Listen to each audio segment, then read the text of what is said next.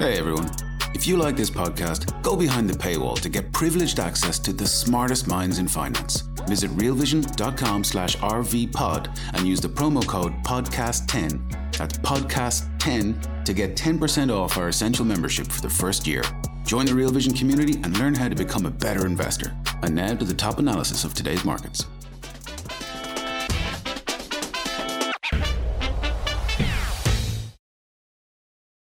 What are global money flows telling us? Hi, everyone. Welcome to the Real Vision Daily Briefing. With me today is Gio Chen, Director of Three Keys. Hi, Gio. It's great to see you again. Hey, Maggie. Good to be back. Gio joins us from Singapore, so this is a heavy lift for him, and we really appreciate it. But there's no sleep for anyone, it seems like these days, Gio. So we just wrapped up the U.S. session.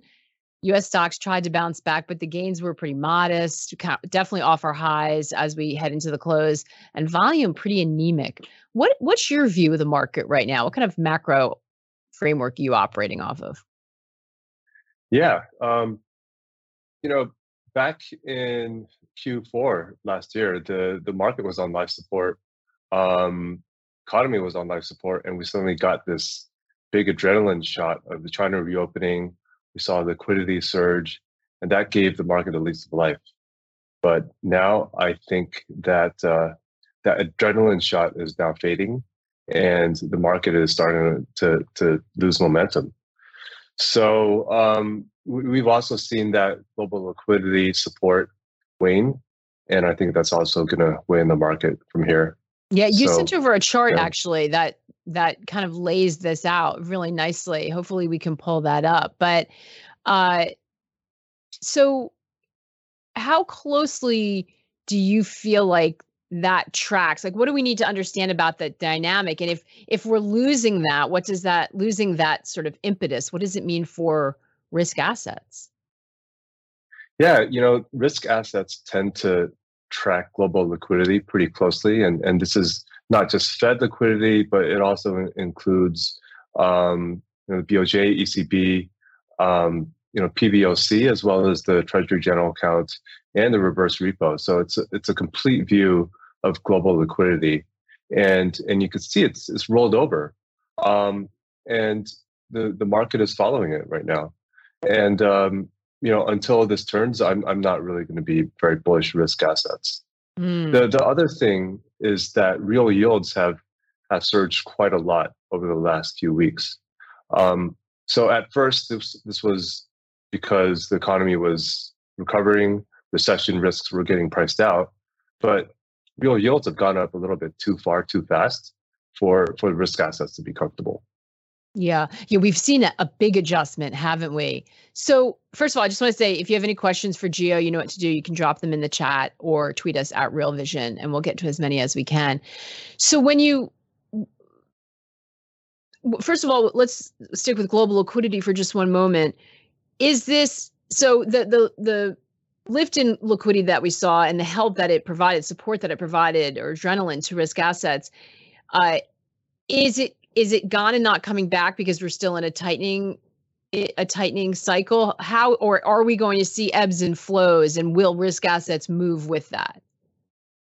I do think we will see ebbs and flows. It's possible that China may try to continue to stimulate their economy. It's possible that the BOJ might end up buying more bonds. So it's hard to see what's going to happen out of China and Japan.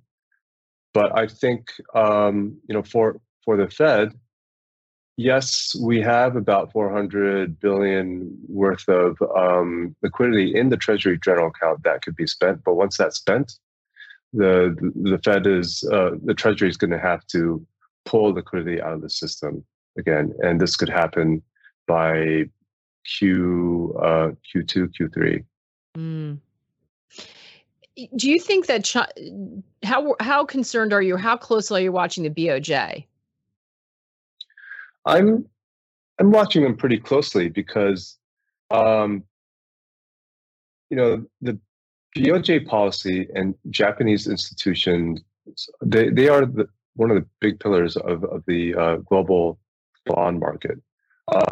So if they normalize, and if their yields if their yield cap gets widened, then basically that's going to pull out the floor from Japanese institutions buying global bonds, and that's just going to make the downside for global bonds a lot scarier. Yeah. Do you think the sense when people are starting to talk to it, and I'm not sure it's front and center for everyone because people are sort of looking out to June, so maybe a little further down the year than people are focused right now when we're getting, we're kind of from data read to data read and so focused on inflation. Do you think that investors in the West have it right? There is this sense that there's a change in officials. This is going to be it. This is going to mean that that it is going to make a change to yield curve control. And then the question is, can they control it? But there's a sense it's going to change. Do you think that is overstated? Could investors be wrong about that? You mean wrong about what that they extend the band? Yeah, that they kind of start to change their policy toward yield curve control. Yeah. I think they will be forced to. So similar to what the Fed being very determined to keep rates low back in 2021, but then the data came and inflation wages were a lot higher than expected. And they were well behind the curve and they were forced to move. So I think something is going to happen to the BOJ in a similar vein, where the wage data, the inflation data is going to be a lot hotter than they expect. They're expecting inflation to go down. They're expecting the global economy to slow down and take Japanese inflation down with it. But it's clear that's not happening. China reopening has extended the inflation runway for Japan as well, so that we may see a higher peak than what we normally otherwise would have for Japan. That's really interesting. So it's interesting that you're looking at global liquidity flows. I had the chance to sit down with Mike Green of Simplify for our podcast, My Life in Four Trades. And first of all, he was also looking at those global liquidity concerns, the temporary nature of the liquidity injections that you just mentioned. But he's also worried about some other market conditions. Let's have a listen to that clip, and then we'll talk on the other side. In this situation, like what I'm just constantly forced to do is I go back to the same thing I did with the home builders. Did anything change? Am I seeing the behavior differently? I'm looking at flows right now, and I'm seeing money continue to come into passive vehicles and leave active vehicles. Does that mean that the things that I'm worried about or the positions that I'm focused on happen exactly the same way as they did in 1929? No, right? Not at all. But the kindling is on the fire, right? And now it's a question of, does somebody throw gasoline in a match? We don't know, right? The gasoline in the match for the Volmageddon was the Fed in an unanticipated way changing the capital requirements for shortfall trades, setting off a scramble. I have to believe that the Federal Reserve's actions that we're going through now, the unprecedented hiking cycle, the intensity with which they're pursuing inflation, that's going to create conditions under which somebody gets stretched enough that they go postal, right? And I want to be positioned for that opportunity.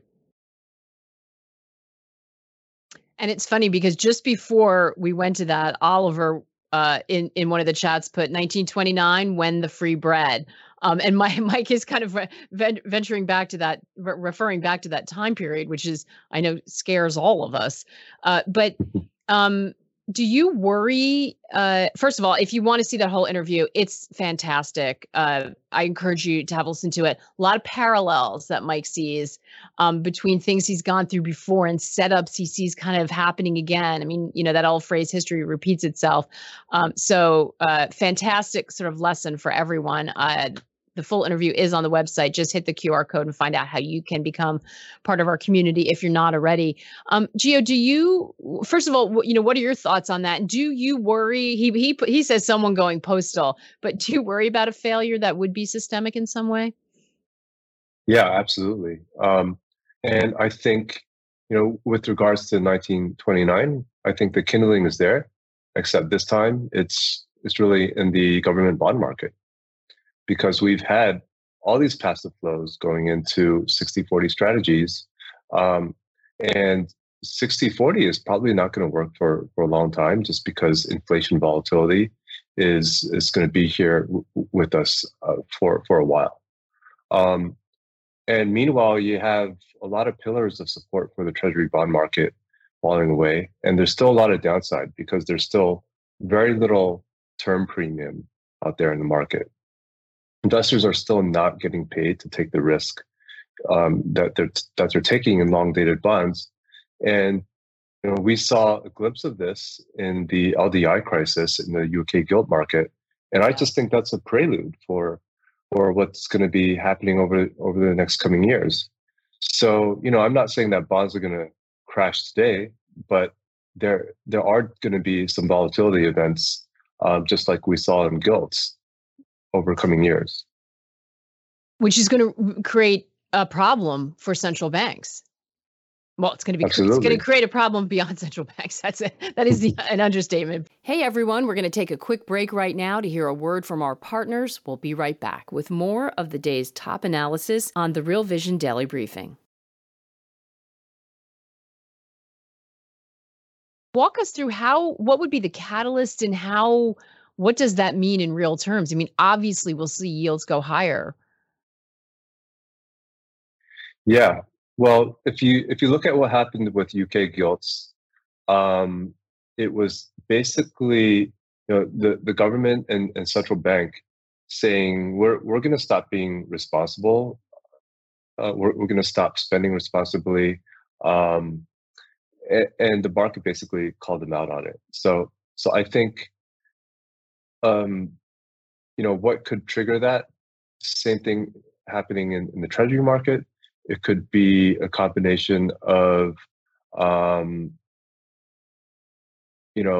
accelerated spending by the Treasury, whether it's to fund,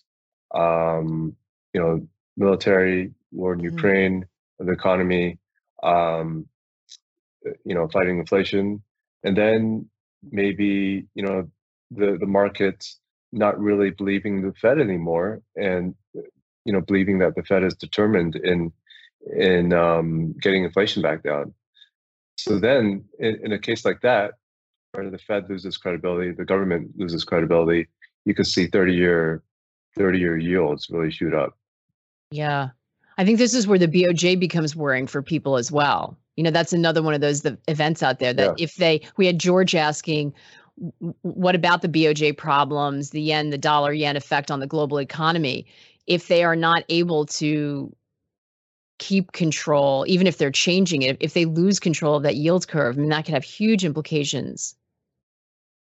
Yeah, I do think so.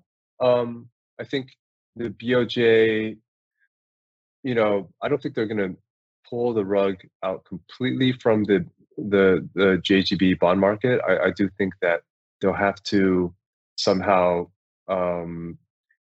manage that move when it does happen. But it'll be disruptive for sure, and especially to global bond markets, not just the JGB market. Yeah, I guess the question is, so you think they can handle it, that they will be able to at least maintain it in some orderly fashion? Yeah, I can see a scenario where they try to smooth the move, and yeah, they'll have to be forced to buy a lot of bonds, but they've already been doing that. Yeah. The reason we keep talking about this, and we will, even if you're somebody who doesn't have any international exposure, and the reason some of our regulars are asking about it is because, as Gio just pointed out, it could have huge implications for rates everywhere in the economy, which is definitely something to pay attention to. Gio, I know you sent over another chart, and by the way, we as you mentioned earlier, we have seen big moves in U.S. rates on those yields for U.S. Treasuries when everyone started rethinking the Fed after that batch of stronger than expected data. You sent over a chart of the SPX versus the MOVE index. Why are you watching this? What are we looking at here? Yeah. So the MOVE index is basically an index of treasury bond volatility. And you could see that it was starting to trend lower, um, over the turn of this year, and that was based on the Fed kind of honing in on terminal rate being a little bit under 5.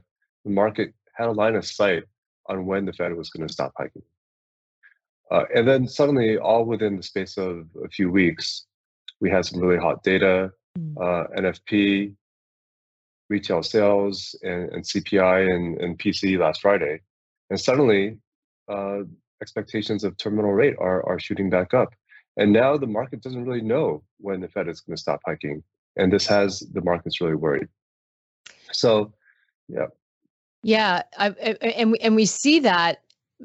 So, it's interesting. This week we have a big jobs report at the end of the week, which I think is going to be very important. We did the economic data. It's hard to get any clarity. We had durable goods fall today.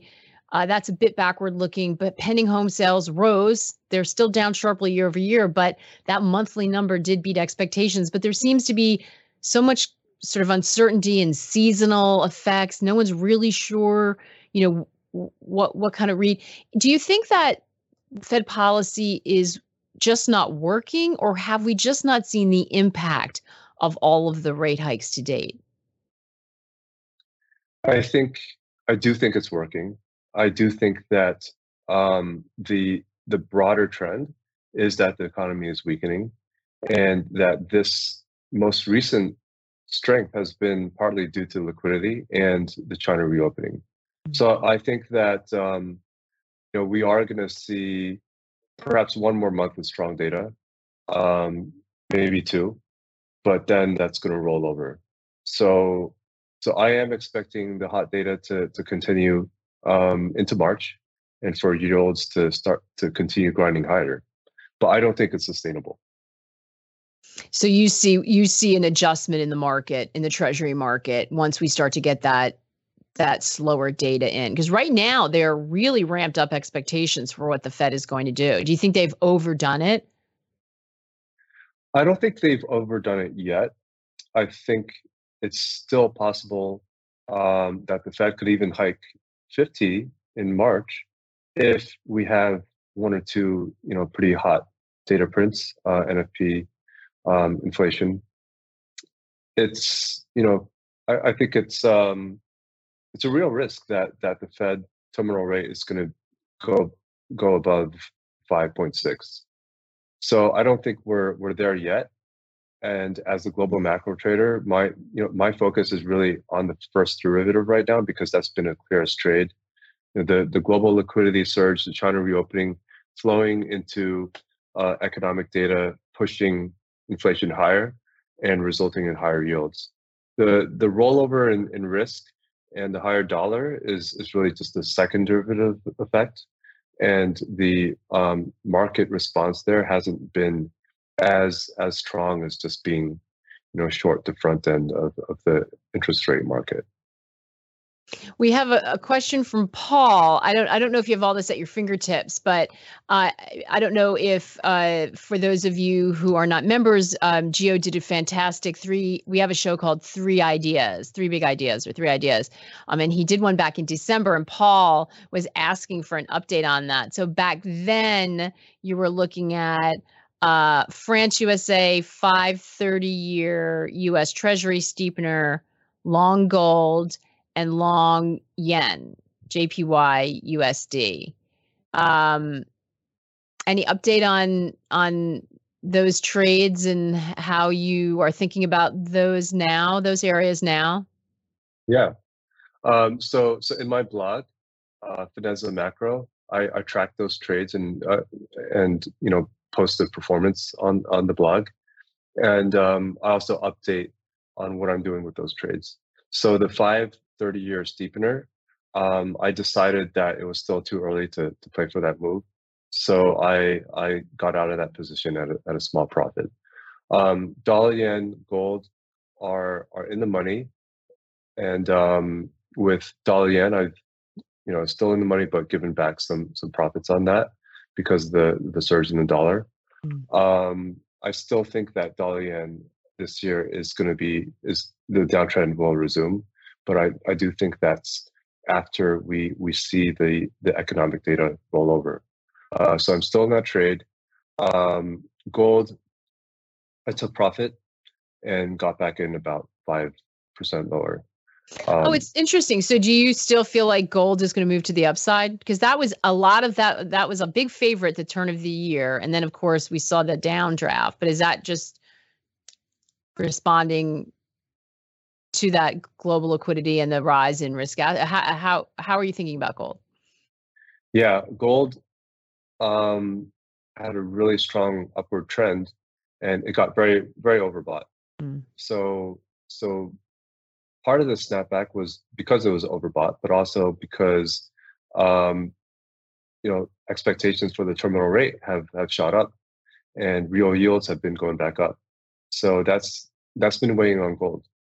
I do think that when the market kind of finds a ceiling on real yields and a ceiling on Fed terminal rates, gold is going to shoot back up again, especially now that a lot of late or weak longs have been cleared out. And in the long run, and I'm talking about time horizon of 1 year or more, we're seeing the Fed the Treasury budget deficit. It's projected to be at a deficit for the foreseeable future, and these are estimates from the CBO. The government is saying that we're going to be borrowing and spending a lot more than what we're taking in for the foreseeable future, and their estimates even widened. So you have to wonder in a environment of volatile inflation, how sustainable is this? Yeah. We're going to take another quick break to hear a word from our partners. We'll be right back with more of the day's top analysis on the Real Vision Daily Briefing. Yeah, fantastic question. By the way, thank you, TrillionX.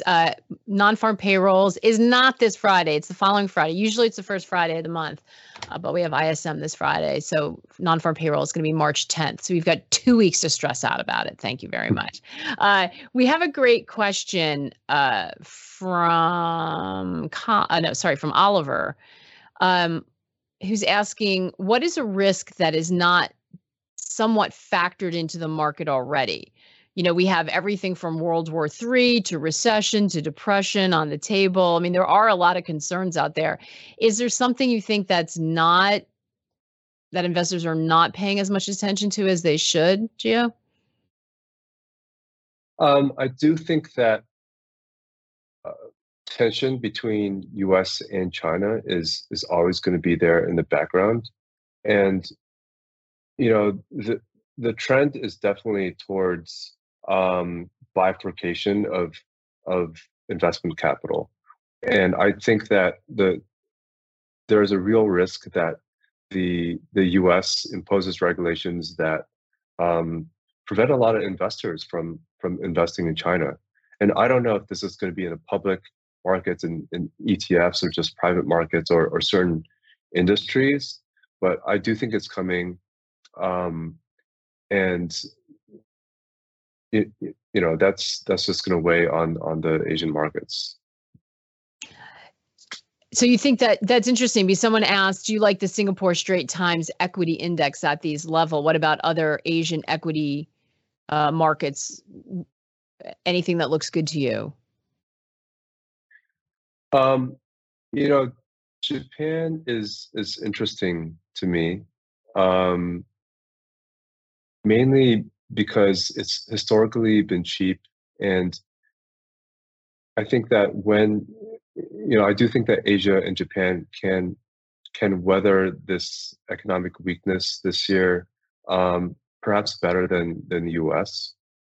And especially in the financials, where the banks are benefiting a lot from speculation of BOJ normalization.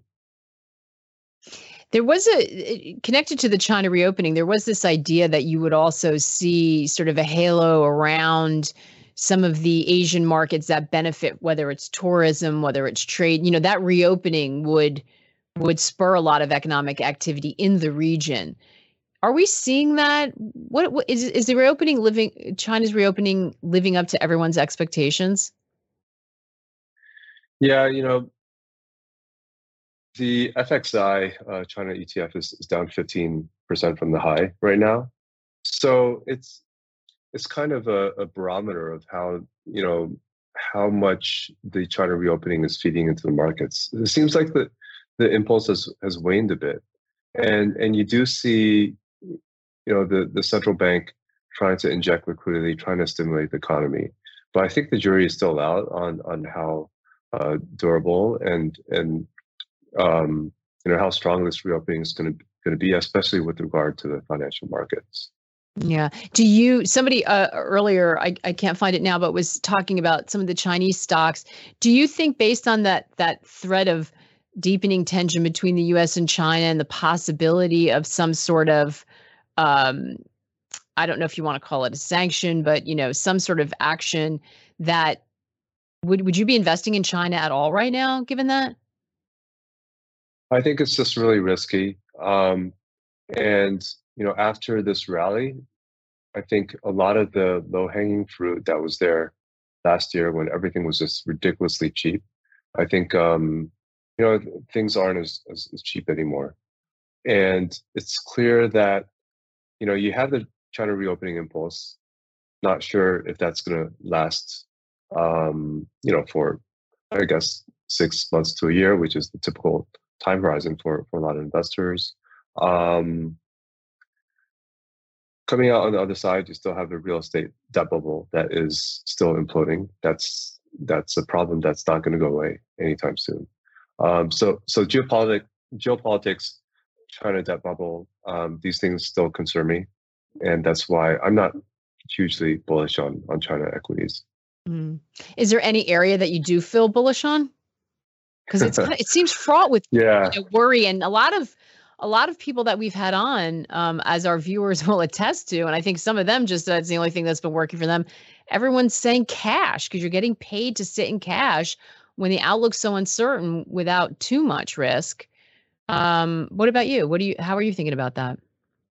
Yeah, I mean, cash is generating a great return, and I personally have allocated a lot to T-bills, and it's just a great way of getting yield while sitting in dry powder. I think that there's a lot of debate on whether we're going to have a soft landing or a hard landing. I'm not focusing on that, because I think we're still climbing up the hill of the Fed hiking cycle.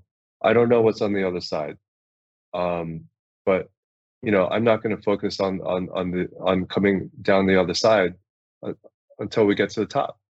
So if we get to the top and it looks like we're going to see a soft landing, then I'll be starting to allocate to equities again. And but until I get that view, I think it's still too early to say. A lot of people were sort of surprised to see those tech names when equities did get a bid at the beginning of the year. They were surprised. They thought it was going to be value. They thought it was going to look different. And yet you saw some of those tech names. Yeah. And Jim Bianco was pointing out Friday, very concentrated. It wasn't very many of them, but you saw ARK have a fantastic run. I mean, people were scratching their heads at that. Does it, if once we are in a position where you're think about going back into equities, is it going to look different than it did, or is that going to continue to be where the money goes when you sort of see the green flag and people are ready to go back into risk? Yeah, that was very surprising, I have to say, and because the popular favorites of what to be long if the market recovers, as you said, value, energy, emerging markets. They did well, but they didn't go up as much as the hated, most shorted stocks, low or negative profit companies. And the question is, when we come out, when we bottom out, what's going to go up the most, I really don't know. I think a lot of that surge was due to liquidity, especially coming out of Asia, and that helped a lot of the crypto names. And it was also a function of a lot of those names just being so beaten down and those downtrends being so oversold. Yeah, it's such a difficult environment, as we've had so many that come on and say, do you think the Fed's framework is broken? I mean, obviously they're trying to engineer this. They're trying to get inflation under control. Do you think the framework they're operating on even works anymore? I don't think they have a framework. So the answer is no. I think, they're like they're flying a plane where the instruments don't work anymore. They previously relied on the instruments to tell them where they were going to land. But the instruments don't work anymore, and now they're just, trying to use their own vision through a field of fog. And, when this happens, sometimes you might see things too late. And so, they might not see where they're supposed to land until it's too late. And that's the kind of thing that could potentially cause a hard landing later this year. So we'll see what happens. Yeah, well put. So if I think about everything that you were just talking about, that right there sums it up. That they don't have a framework. Their possibility for a policy error is high. Cash is also something you like as you're trying to bide time to figure out, when they stop climbing up the hill of policy, when they do get a handle on things. You think golds will have a bounce. You're concerned. You share some of Mike Green's concerns about what will happen, or sort of risk to the market, especially when we're looking at government bond markets, and that sort of rally we saw at the beginning of the year was really more to do with global liquidity than any kind of fundamental conviction, which makes risk assets pretty vulnerable right now. Mm-hmm. Is that a fair summary? Yeah, pretty much. How concerned are you on the downside for risk assets? Are we just going to grind along the bottom here, or do you see a real concern that we could go back and test those lows? I think it's going to be a grind, because the market is not super long. Asset managers, hedge funds have not piled into equities. Neither have CTAs. I think a lot of the surge in January and February has been due to retail. So a lot of that liquidity got pumped into retail, and I've seen some data where the flows from retail have just surged to above the highs of last year on the two big rallies that we had last year. And so I think that's where flows could unwind. But once those unwind, there's not going to be a lot of people left to sell. So I don't know if we're necessarily going to see the lows from last year get taken out. I just think we're going to be in a period of moderate weakness. That's a great point. Gio, it's always fantastic to catch up with you. Thank you so much for bearing with the time difference and joining us again. Great to get your view, and really anyone who's sort of like to get the view from all around the world to see if there's any differences. So great to catch up with you. Yes, good to catch up with you too. Thank you so much. And thanks to all of you once again for the great questions. You guys are amazing. We will be back same time tomorrow with Tony Greer. Come armed with some other good ones. We'll see you then. In the meantime, take care and good luck out there. What's up, revolutionaries? Thanks for tuning in to the Real Vision Daily Briefing. For more content like this, head over to realvision.com and get unfiltered access to the very best, brightest, and biggest names in finance.